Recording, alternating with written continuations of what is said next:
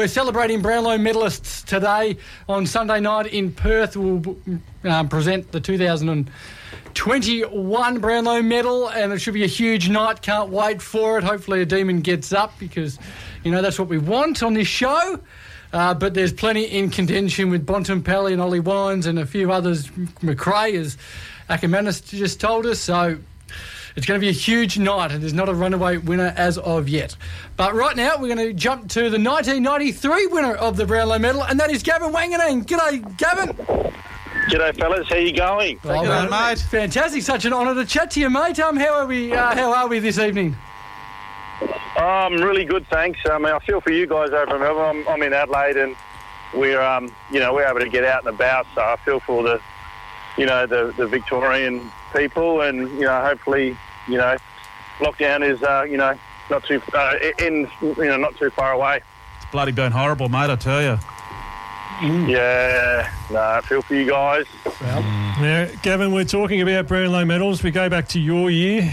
Did you feel that that was one of your best years, and you feel going into it, did you have a chance? Yeah. Look, to be honest with you, I was only 20 years of age, and my second half of the year was pretty strong. Like, it was really strong and spectacular the way I played, and it was eye-catching with the umpires and the fans. So I took the game on. When I got that ball, I tucked up my arm, I dodged left, right, and ran straight, backwards, and straight again, and just got around everyone and flew for my mark into the back of the packs and played, courageous footy that year. So that sort of helped me get over the line, I think. It was just one of those, it was a ripper of a year for me, one of the most memorable years, obviously. Well, you should have stayed at the Bombers to start with. Look, hey, come on now. Excuse me, sorry, it's just a bit of a chest thing here, but my time at the Bombers, the 6 years I spent there, are some of the best years of my life, and I wouldn't change a thing. And all the Bomber supporters over my career, and even to this day, even when I'm back in Melbourne, if I'm on a tram, back when we could, get around, before COVID hit, I'd catch a tram or a train or a bus, to various functions and so forth. And there's someone, either a guy in his, late 20s or early 30s saying, Gav, I wore the number 4, you're my favourite players. I loved it when I was a young fella, I loved the Bombers. Or we have like a 21-year-old, 22-year-old or 18-year-old say, my mum, my dad, you were their favourite player. So, it's the generations, it just keeps flowing through. That says to me that I've had an impact on AFL footy and also the Bomber supporters. So that's very special to me and then really important to me because I feel that, the footy I played at Essendon Footy Club over those 6 years were amazing footy, was amazing footy for me and for the club, and I have a little bit of history there, a fair bit of history, which is vital. It's going to how I feel about myself. And it should extend once Tex signs on the dotted line too, mate. Well, the young fella, he saw, the Brownlow at home and all the Bombers photos, and now he's in Melbourne boarding at Xavier College. He's there right now, so in lockdown with about 30 other boys, but he's in the father-son academy at Essendon, and he's in Melbourne, and he loves Melbourne, loves the school. Who knows? You never know. If the Bombers want him, you never know. Look out. Look out. Back to 93, though, Gavin. Amazing season, obviously, you had, and there was a bit of controversy with that, not with your Brownlow win, you were amazing, but Greg Williams coming second and not getting a vote in a game he should have got votes in. But also, there were 3 guys that year that kicked over 100 goals. And as a, back flanker or, part-time midfielder like yourself winning it, does that make it more special?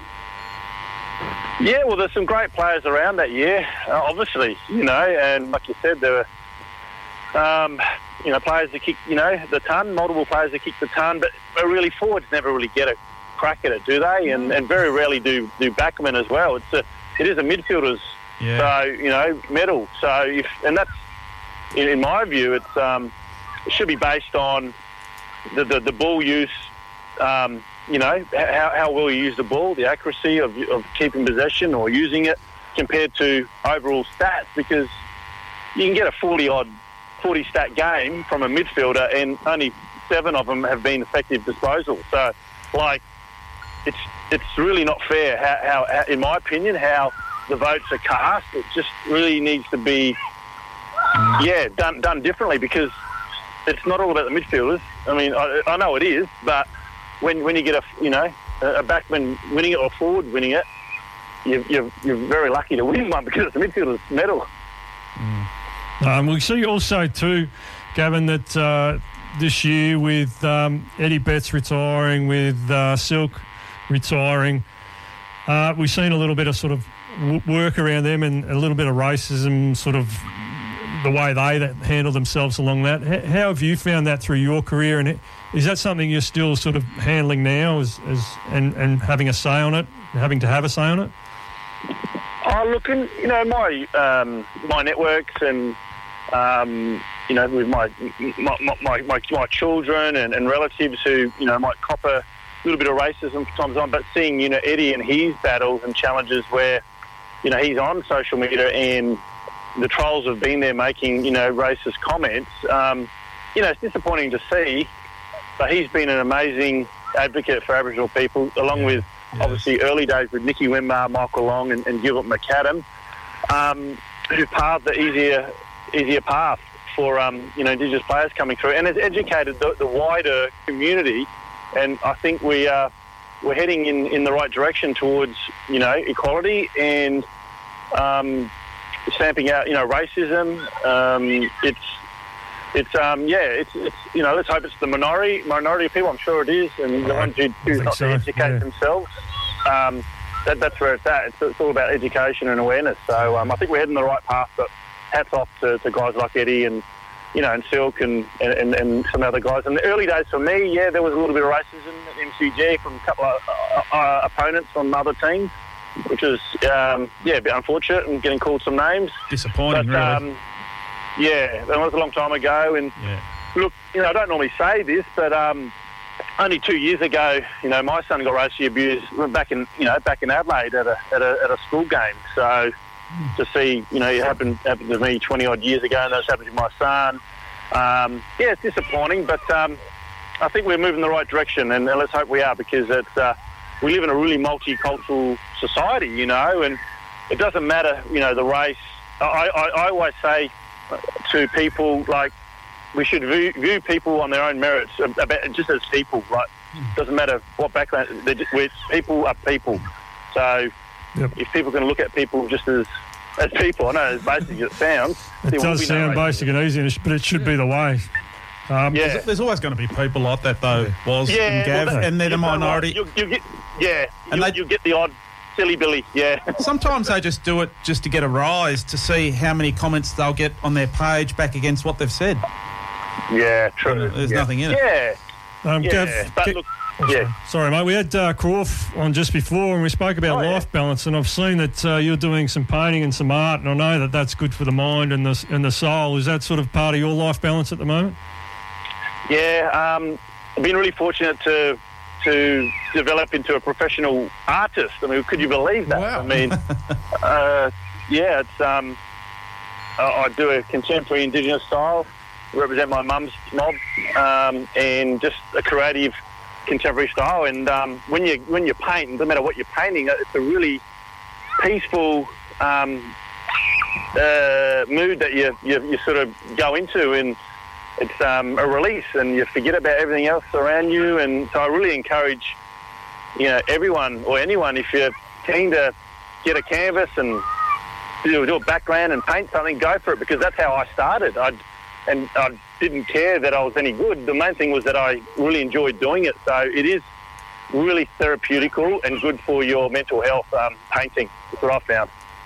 Yeah, same. Likewise here, mate. I think it keeps you in the moment and gives you a bit of clarity. So, but we'll get back to your footy, mate. You're a superstar there. You had two very different coaches. Can you tell us a little bit about both of them?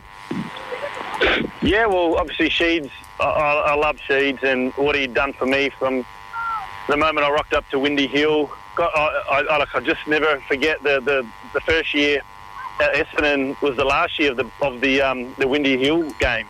So I got to play at the famous Windy Hill. That you always wondered about, what was Windy Hill like? Before I went to Essendon, or even anyone who's never been to Windy Hill, they think, is it just a real big hill and it's just so windy? You know? That's what I was thinking. You know, then I got to play and you see play there. It is windy, but it's not quite, you know, sitting on a little hill. But it is on a little hill, but not a steep hill. And to hear the Essendon supporters roar on that ground when I played there is something I'll never ever forget. So that was a really special time. But yeah, Kevin Sheedy was awesome, and to move when he moved me into the half back or into back pocket, in defence in my second year at the Bombers in '92, the early part was the middle, you know, remember around 7 or 8 of '92 into defence. So I never looked back, and you know, he said, just go and chase the ball, Gav, and take them on. I said, yep, that's right up my alley. So I feel in a way I was able to, you know, change the way, you know, we defended with taking moves, and that's what I wanted to do. I want to go back and be an attacking defender, not just sit back and stop someone. Well, I want them to stop me, and that was my mindset. So I flew for my marks, and the ball hit the ground. I'm crumbing it myself, and I'm taking them on. And so yeah, Sheeds has been like a father figure. He's always given me the support, and obviously he was disappointing when I left. It was a hard decision for me to leave the great club at Essendon, and you know, I'd obviously won the premiership there, a Brownlow medal, had all-Australian success multiple times. It was a hard decision to leave, but if I didn't win a premiership, I probably never would have left, but I'd experienced all I needed to experience at that great club, you know, and I was still only quite young when I made the decision to come home. But my career at Essendon is some of the best times of my life, and I love the club and all the Bomber supporters. And we loved you, mate, then you left us. Yeah, but come on, mate. Yeah, how do you look at me as an Essendon player or a Port Adelaide player? Essendon. You know the answer. But I reckon, how's your body these days? I reckon your body would be pretty banged up because, geez, you took some knocks and you weren't like a massive guy. Nah, just a 6-footer and just a slight medium build, but I was strong and wiry. And the squatting of in the gym, and I got to the bench a bit, but I didn't show that I looked that strong. But no, it's all right. But yeah, I did cop a lot of knees and to the back and a few head knocks here and there. But yeah, my body's a bit sore. My feet are a bit sore. My back, shoulders, everything. Yeah, I'm hanging in there. Now you think about it. I am sore. Yeah, now I think about it. Yeah. Just a quick one because we've got to get to the news, mate. Sorry to wrap it up quickly. Who wins the premiership? Look, it's a real tough one. I mean, look, it's a flip of the coin for me because if Bulldogs bring that fast attacking footy from the get-go, they're going to put Melbourne under the pump and they're going to stay in the game the whole time. But then you got, the D's who have those marking defenders in May and Lever. They're very important to the side. Plus they got some gun midfielders, and you're like, all right, okay, D's. I think D's will win. Oh, about time someone said it, Gav. Good on you. Made someone happy, mate. Goodness. Should be a good game. It should be a great game, hey, mate. We're sorry to cut this chat short, mate, but it's been we'll do it again another time. Well, I'd love to, mate. Definitely. It's been great talking to you. Absolute pleasure, guys. Thank you very much, Gavin. Supporters out there, love you all.